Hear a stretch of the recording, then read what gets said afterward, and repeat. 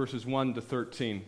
Paul writes, "If I speak in the tongues of men or of angels, but do not have love, I am only a resounding gong or a clanging cymbal. If I have the gift of prophecy and can fathom all mysteries and all knowledge, and if I have a faith that can move mountains, but do not have love, I am nothing. If I give all I possess to the poor and give over my body to hardship that I may boast, but do not have love, I gain nothing. Love is patient. Love is kind. It does not envy. It does not boast. It is not proud. It does not dishonor others. It is not self-seeking. It is not easily angered. It keeps no record of wrongs. Love does not delight in evil, but rejoices with the truth. It always protects, always trusts, always hopes, always perseveres. Love never fails. But where there are prophecies, they will cease. Where there are tongues, they will be stilled. Where there is knowledge, it will pass away. For we know in part and we prophesy in part, but when completeness comes, what is in part disappears. When I was a child, I talked like a child. I thought like a child, I reasoned like a child. And when I became a man, I put the ways of childhood behind me. For now we see only a reflection as in a mirror, then we shall see face to face. Now I know in part, then I shall know fully, even as I am fully known. Now these three remain: faith, hope, and love. But the greatest of these is love. What is love? Before we can show love, we must know it. And before we dive into this passage, will you pray again with me? Father, thank you for giving us your word that we might know you, and that we might know you beyond a shadow of a doubt, because what you say is true and real. We can search your word and we can know that this is what you've told us, and we can believe into it and we can hold on to it as true. Thank you for proving your love to us through your word and through your Son, Jesus Christ. And I ask, Lord, that you teach us how to reflect that better to the world around for your honor and your glory. As I'm up here, Lord, I ask that I would decrease and that you would increase. And may the words of my mouth and the meditation of my heart be acceptable in your sight, my rock and my redeemer. Thanks, Father. Amen. I don't want to talk academically about love today. I did that a little bit last week, and that was fine. Today, I don't want to do it. Today, I want to talk about Jesus. I want to talk about who Jesus is. One day, Jesus went up on a mountain to pray. He prayed all night. He had an amazing experience up there. Elijah appeared to him. Moses appeared to him, spoke to God. Great spiritual experience. And then Jesus came down from the mountain after that night of prayer and this spiritual high, and he is accosted by the rest of his disciples and apostles and the religious leaders, all arguing about who had the most faith and who didn't have the most faith. And there's a whole bunch of fingers pointed at each other. Turns out that a man had a son who was possessed by a demon. And that demon was taking that son and throwing that son into fire, trying to kill him. Throwing that son into large pools of water, trying to kill him. Over and over again, this demon is trying to kill this young son. And it should not be. We would all say that's horrible, shouldn't happen. The man takes the son to Jesus' disciples and said, "Heal this boy. Cast this demon out." They tried, they couldn't. Next one tries, they couldn't. Next one tries, couldn't. And they started pointing their fingers and saying, "Why don't you have more faith? Why don't you have more faith?" And teachers, the religious leaders at that time were saying, "Oh, you can't do that because you're all followers of Satan." And there's a whole bunch of arguing going on. And Jesus looks at the crowd and looks at the dad, and he says, "You unbelieving generation, how long shall I stay up with you? How long shall I put up with you? Bring the boy to me." And right then, Jesus casts the demon out of the boy. Throughout Jesus' ministry of 33 years on this earth, Jesus was faced by unbelief, by hypocrisy, by lies, by unbelievable sin. And those 33 years that he lived on this earth, he never wiped his hands of humanity. Never did. Jesus was long-suffering, continually showing love, continually taking time to teach. If I was Jesus living here on this earth for those 33 years, I would have stopped one moment and said, God, the world could use a little less Pharisees. Could you take a couple out? Those are the ones that deserve to die. Take them.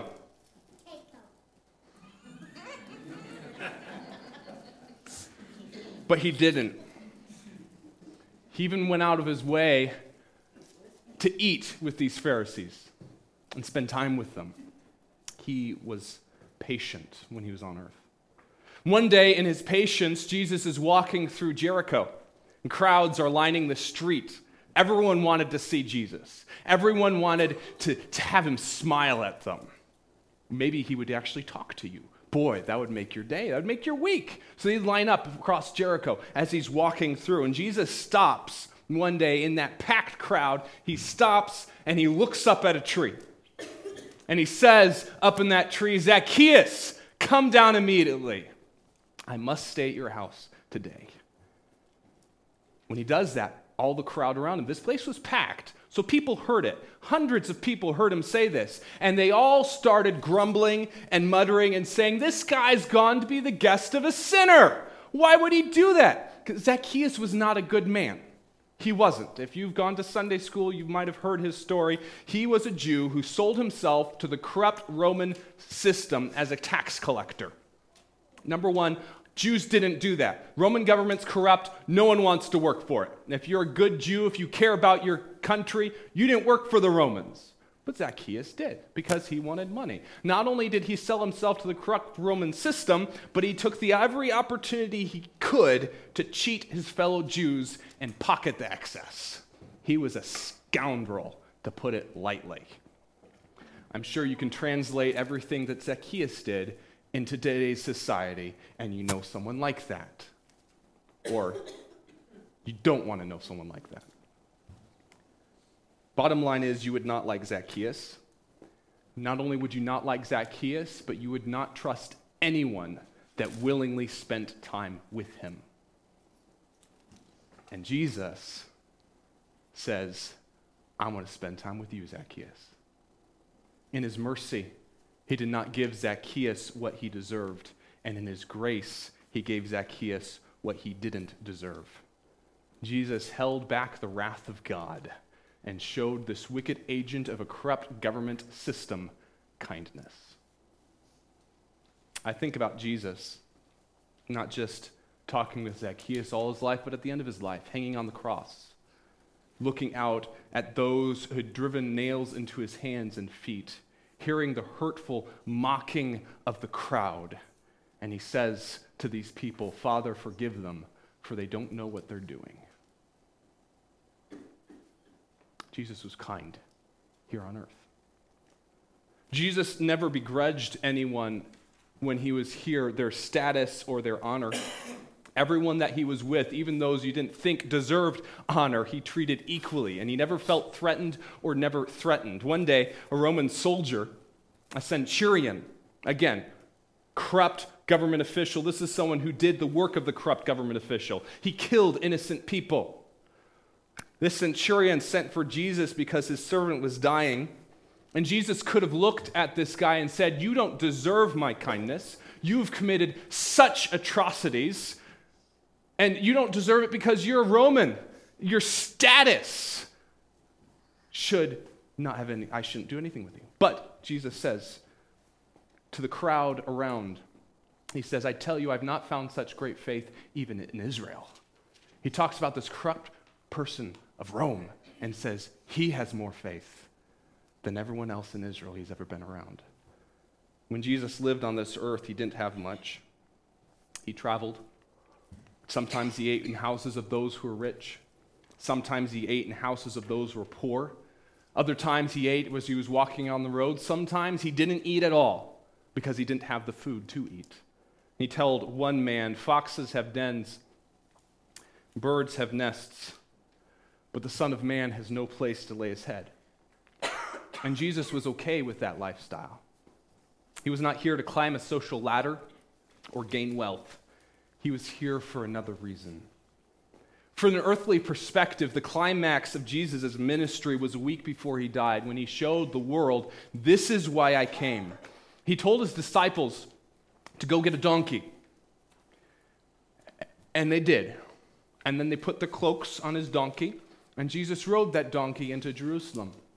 People started whispering and saying, "Oh, Jesus is coming to Jerusalem. Jesus is coming into Jerusalem." And they grabbed their coats and laid it on the road. Other people grabbed palm branches, laid them on the road. Other people didn't lay the palm branches on the road. They waved them, and they were all shouting. There was a whole bedlam, and they said, this verse that's coming up, hopefully,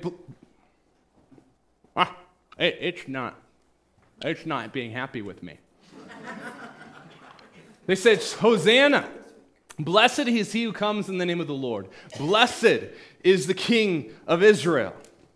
They're all saying, "The King is coming. The King is coming. It's Jesus. He's our King." People are lining up to greet Jesus. If it happened today, they'd be lining up to get his autograph and their picture taken with him, because that's what you do with celebrities. And so everyone was lining up to get Jesus' autograph and have their picture taken with him.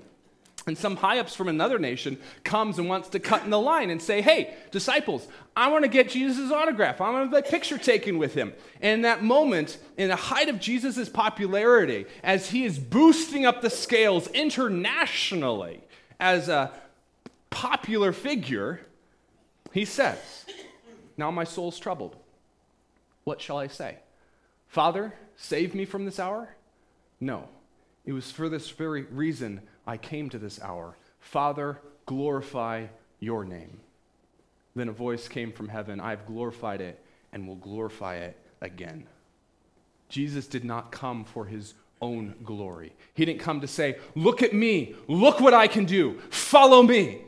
He came to point people to the Father, and to provide a way that people might come and know the Father, the eternal God.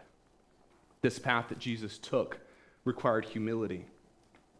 He is the eternal Son of God, existing in a state and place of perfection outside of time, from eternity to eternity. He is called the creator and sustainer of all things, living in heaven in a place that we cannot describe because we cannot fathom the perfection and the purity of such a place. And this eternal Son of God, who's lived forever in that place of perfection, willingly chose to leave that perfection, willingly chose to leave all those rights and empty himself of everything, being born of a virgin girl, his first bed being a manger, laying in prickly hay. As he lived, he was an outcast among his own people. He was forced to be homeless, endure ridicule and physical pain, and he didn't have to. He could have stayed up in heaven and said, "Sorry, I don't want to go through it," and he'd be justified.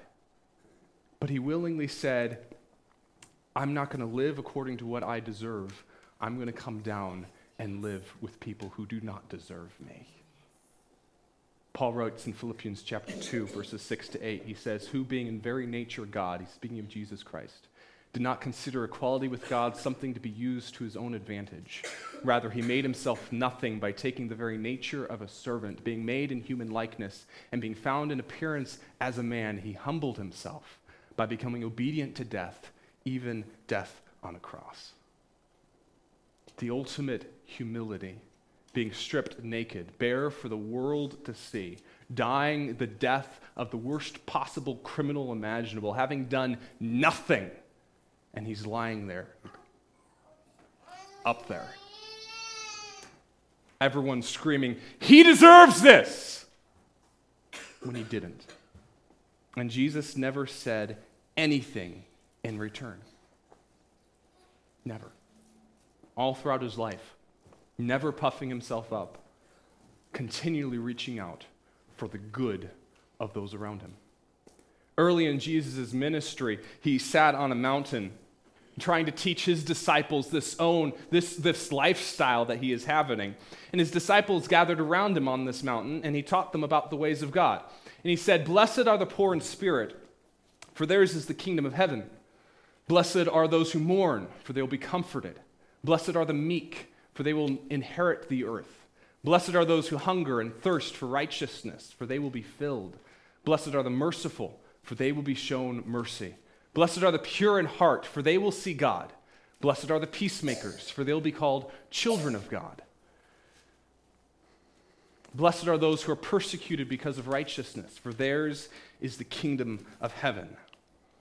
When Jesus takes all those Beatitudes as we talk about them, and he built on them through Matthew chapter 5, 6, and 7, and he explains how practically to live as a follower of Jesus Christ. He said all throughout this, you have heard it said, your culture tells you all these things, but I say to you.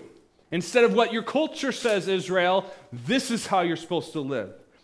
He's trying to convince his followers that the morality of their culture was not enough, but God was calling them to a higher standard in which to live. He expected his followers to live according to the morality of heaven, not the morality of earth, to not bring disgrace, embarrassment, or shame on Jesus or his follower, because that was Jesus' life, not to bring embarrassment, shame, or grief on his own father.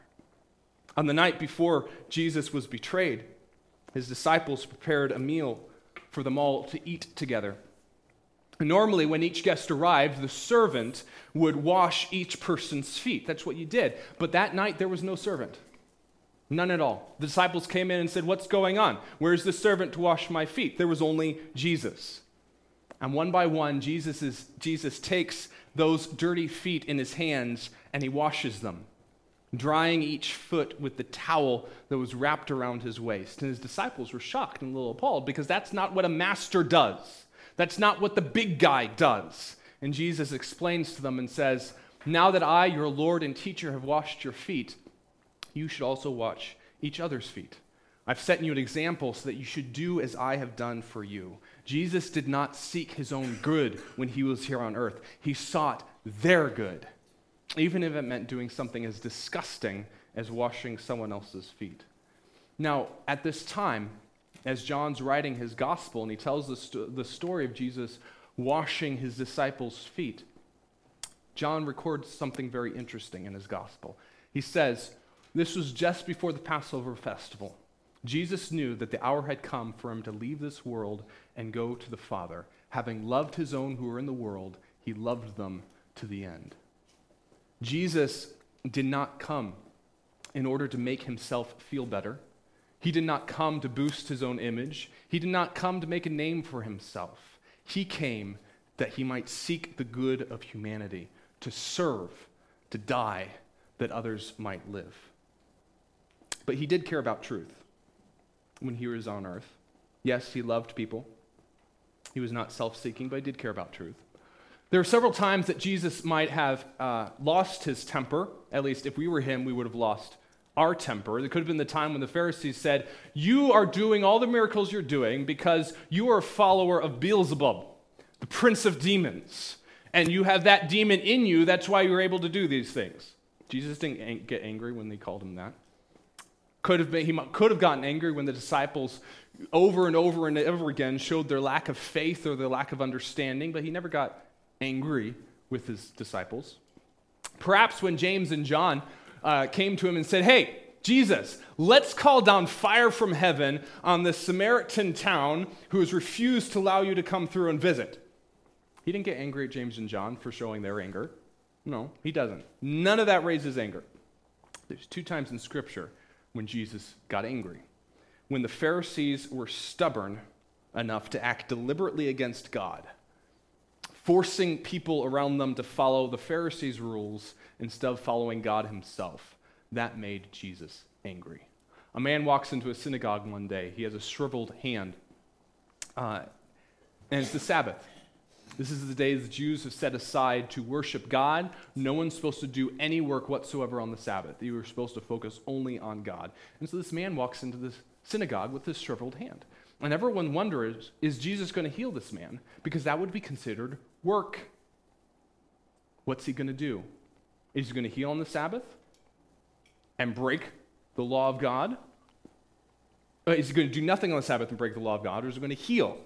Heal on the Sabbath, break the law of God. Do nothing on the Sabbath, keep the law of God, or not be merciful. There you go. That's how it works. And Jesus asks the Pharisees, he says, which is lawful on the Sabbath, to do good or to do evil, to save life or kill? And they remain silent. And the scripture says that Jesus got angry at their stubborn hearts.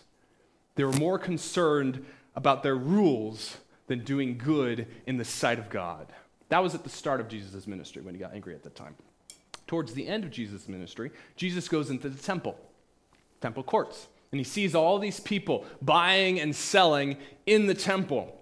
The temple was turned from a house of prayer to a marketplace, and there was profit at the expense of worshiping God. And Jesus enters the temple courts, drives out all who were buying and selling there. He overturned the tables of the money changers and the benches of those selling doves. It is written, he says to them, my house will be called a house of prayer, but you are making it a den of robbers. John, in his account of this, tells us that Jesus made a whip and he used it on the merchants. This isn't the calm, compassionate Jesus we often hear about. He got angry. Most of his ministry, he never flew off the handle. He patiently taught others. He called them to repentance. But in the short times when it was necessary to get angry because of the desecration of what is holy, he got angry. One day, his disciples were angry. Someone had offended them.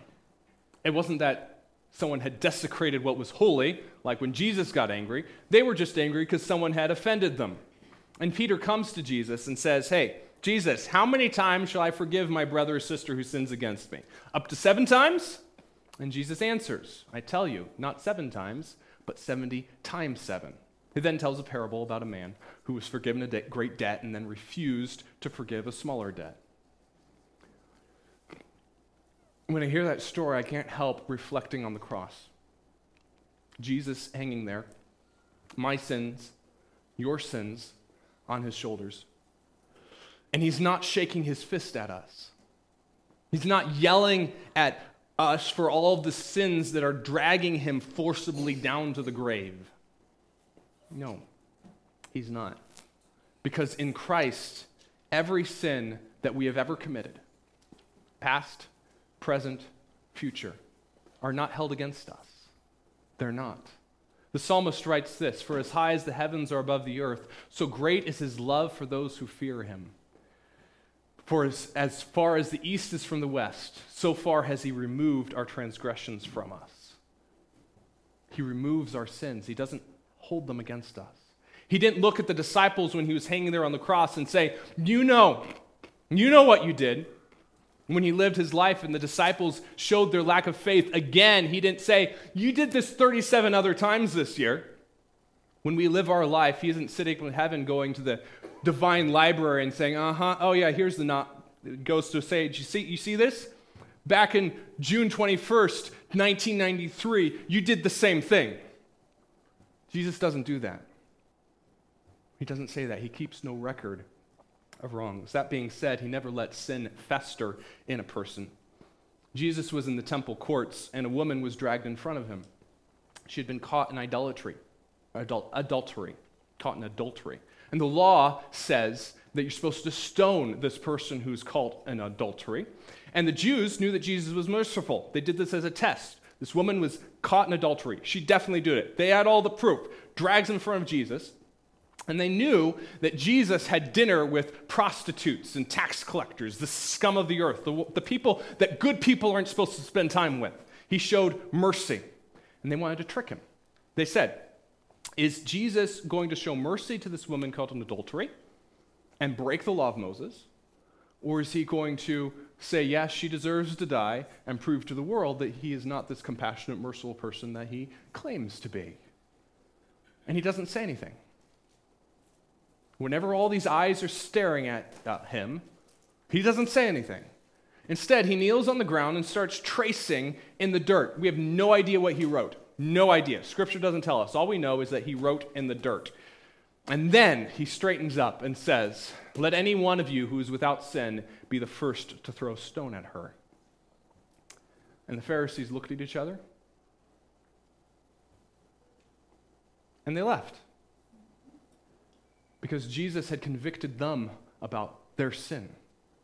He doesn't allow any sin to fester, but he brings conviction to everyone in their sin. He started with the Pharisees. And then Jesus turns to the woman and says, "Woman, did any of the one condemn you?" And she says, "No one, sir." And he says, "Neither do I condemn you. Go now and leave your life of sin." Yes, he showed compassion, but he still would not allow sin to fester in her. He said, "Leave it. Leave it behind." He did not delight in evil. Throughout his life, instead of delighting in evil, he proclaimed the truth of God. He called sinners to repentance, to pursue the kingdom of God, and he only provided one way for that to happen. Jesus said in John 14:6, "I am the way, the truth, and the life. No one comes to the Father except through me." When Jesus was dragged before Pilate to be crucified, Jesus tells Pilate, "My kingdom is not of this world. If it were, my servants would fight to prevent my arrest by the Jewish leaders. But now my kingdom is from another place." "You're a king then?" Pilate asks him. Jesus answered, "You say that I'm a king. In fact, the reason I was born and came to the world is to testify to the truth. Everyone on the side of truth listens to me." "What is truth?" Pilate retorted. Jesus came to proclaim truth to everyone, to hold it up without fear, even if that truth caused him to be crucified and to stare that crucifixion in the face. He upheld truth.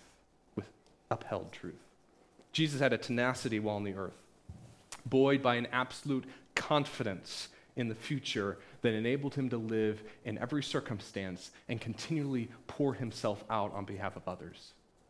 The author of Hebrews writes about Jesus and says that he is the pioneer and perfecter of faith.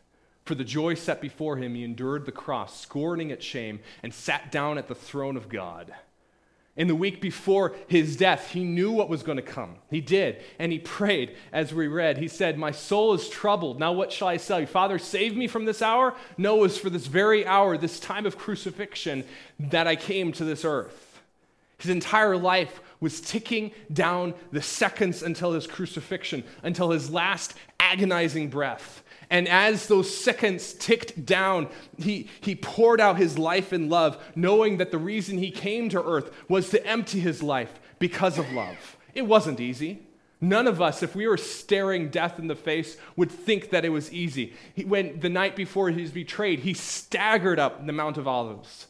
His disciples were yawning and wanting to sleep, and while they slept, he cried out in fear to the Father and said, "Father, if you are willing, take this cup from me. Yet not my will, but yours be done." Then an angel appeared to him and strengthened him, and being in anguish, he prayed even more earnestly. The strength of the angel wasn't enough. And as he prayed more earnestly, his sweat was like drops of blood falling to the ground. He went through hardship that we cannot even imagine. But he held on tenaciously because of love, holding on in every circumstance to pour himself out for others. He didn't do this because he thought that we were good, because he believed the best about everyone and everything. He is God. He knows who we are. He knows our sin. He knows what we deserve every single day. He knows we are not worthy of his love. But he is the one who defines faith and hope. He is never faithless, and in him, hope is never lost.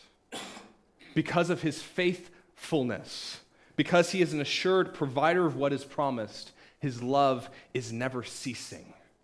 Paul writes in Romans chapter 8, verses 38 to 39, he says, "I am convinced that neither death nor life, neither angels nor demons, neither the present nor the future, nor any powers, neither height nor depth, nor anything else in all creation will be able to separate us from the love of God that is in Christ Jesus our Lord." On the Sunday after Jesus' death, Mary Magdalene is standing in the garden crying because she had lost her best friend. The one she placed all her hope on, the one who brought her joy and peace and happiness. And she had seen him die the most horrible death imaginable. She had been there as his body was wrapped up and prepared for burial. She'd been there when the stone was rolled over the tomb. And now she was standing there at his tomb, grief-stricken. Angels had already appeared to the other woman. She was there, she heard it, how Jesus had risen from the grave, and he was going to go ahead of them on to Galilee, and they're going to meet him there. Peter and John had gone to the tomb, had seen it empty. They had run off to tell the other disciples, and Mary's still there in grief because she doesn't believe yet that Jesus is actually alive. She doesn't have the faith. And in the face of her lack of faith, in the face of her hopelessness, Jesus appears to her. And all he says compassionately is he walks up to her and he says, Mary. That's it. And she believed.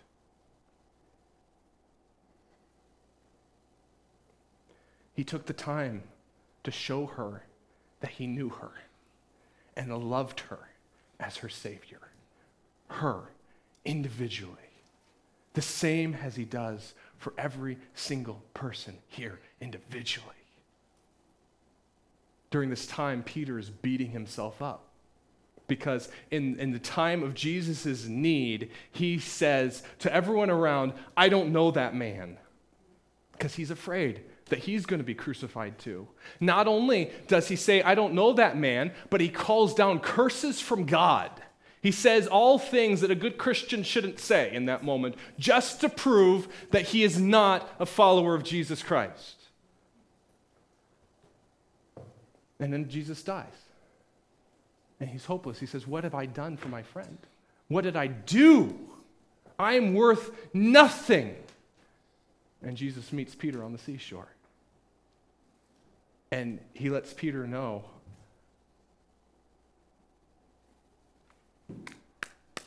that he's chosen him to lead his church. The amazing grace of God. In the face of our faithlessness, in the face of our hopelessness, Jesus reaches out with faith and hope that never end. Paul writes this in Ephesians chapter 3, I pray that you, being rooted and established in love, may have power, together with all the Lord's holy people, to grasp how wide and long and high and deep is the love of Christ, and to know this love that surpasses knowledge, that you may be filled to the measure of all the fullness of God. Like Christ on the cross, love endures scorn, failure, ingratitude, and at the end shines out the light of Easter, for love never ends. This is my God.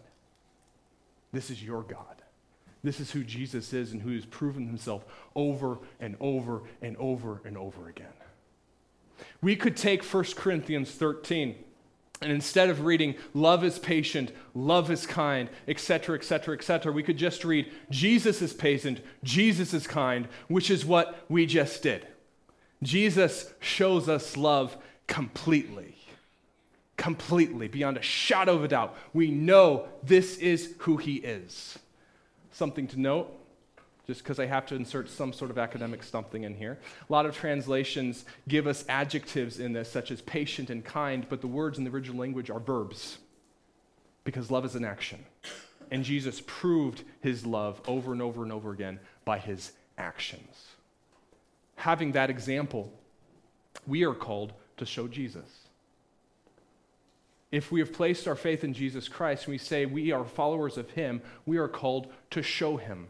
So instead of placing Jesus' name in 1 Corinthians 13, which is very appropriate because he is our example, Paul urges us to put our names there because we are called to live this out every single day. We're supposed to be able to say, Peter is patient, Peter is kind, and go on down the list, and you can put your name there. Can we do that? Can we do that? I encourage you to try. But if we try, does our voice catch in our throats? Do we start shifting uncomfortably in our seat because we realize that though we are called to reflect our Savior, we are not doing it? We're not. It's not human to live these things. It's not human to show these things. And so often we do, and so often we justify that and say, oh, it's because of what I'm going through. It's because of what I'm dealing with. It's because of this. It's because of that. But Paul says, no. Look what Jesus went through and how he proved his love in spite and because of what he went through. Are we doing that too? I'm grateful that Jesus gives us an opportunity to repent, to turn to him and say, you know what, I'm not doing well. In fact, I'm not doing this at all. There's some days we might go to 1 Corinthians 13 and say, you know what, I might be hitting one of these. And we can turn to Jesus and say, I'm sorry. I'm supposed to reflect you, and I'm not.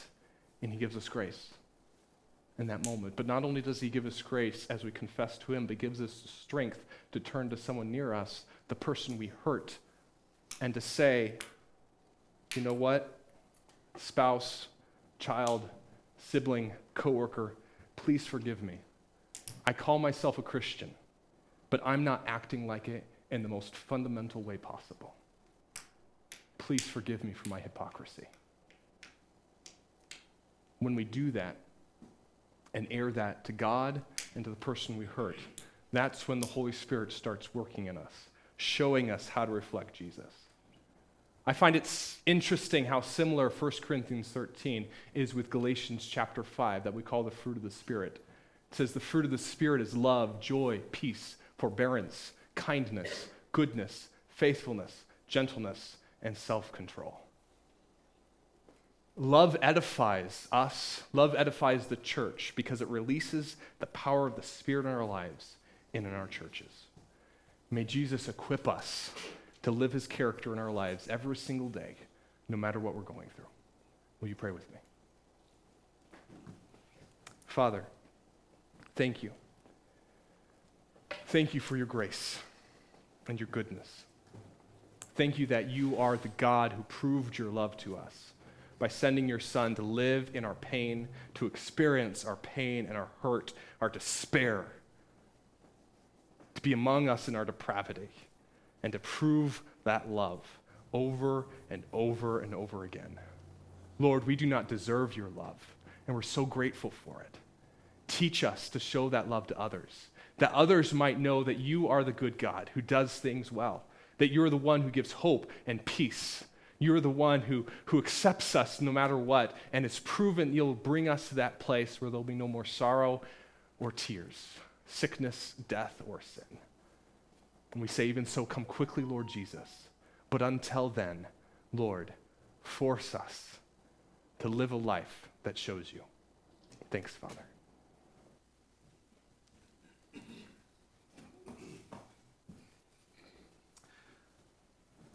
Psalm 69:34 says, "Let heaven and earth praise him, the seas and everything that moves in them."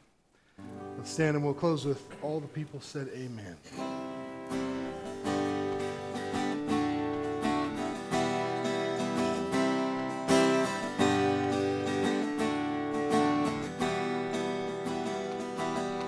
You are not alone if you are lonely.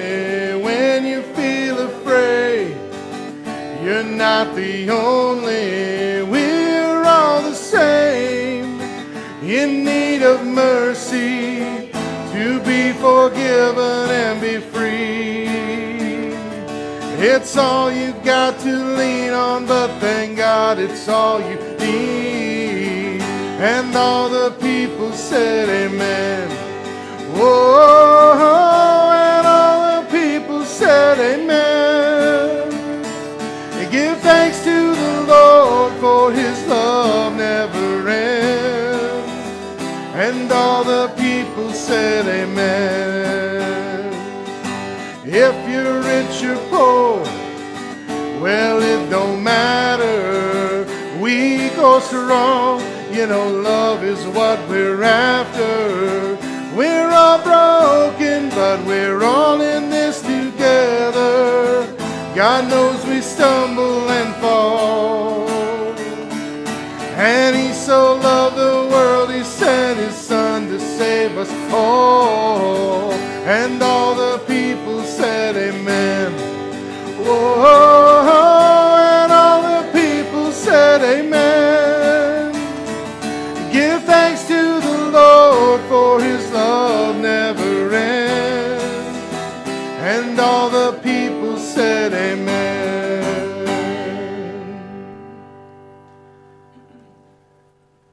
Thanks for coming out and worshiping with us this Sunday. Hope you can join us for the Art of Parenting Sunday School class right after service. We'll start it a little bit later, but we'll get you done on time at the end. Sunday School for all ages downstairs, and then Art of Parenting up here. Until we meet again, whether it is for Sunday School or next week or when Christ gloriously calls us home, we get to be all together with him and all the saints. May we live every moment reflecting his love to the world around us, that people might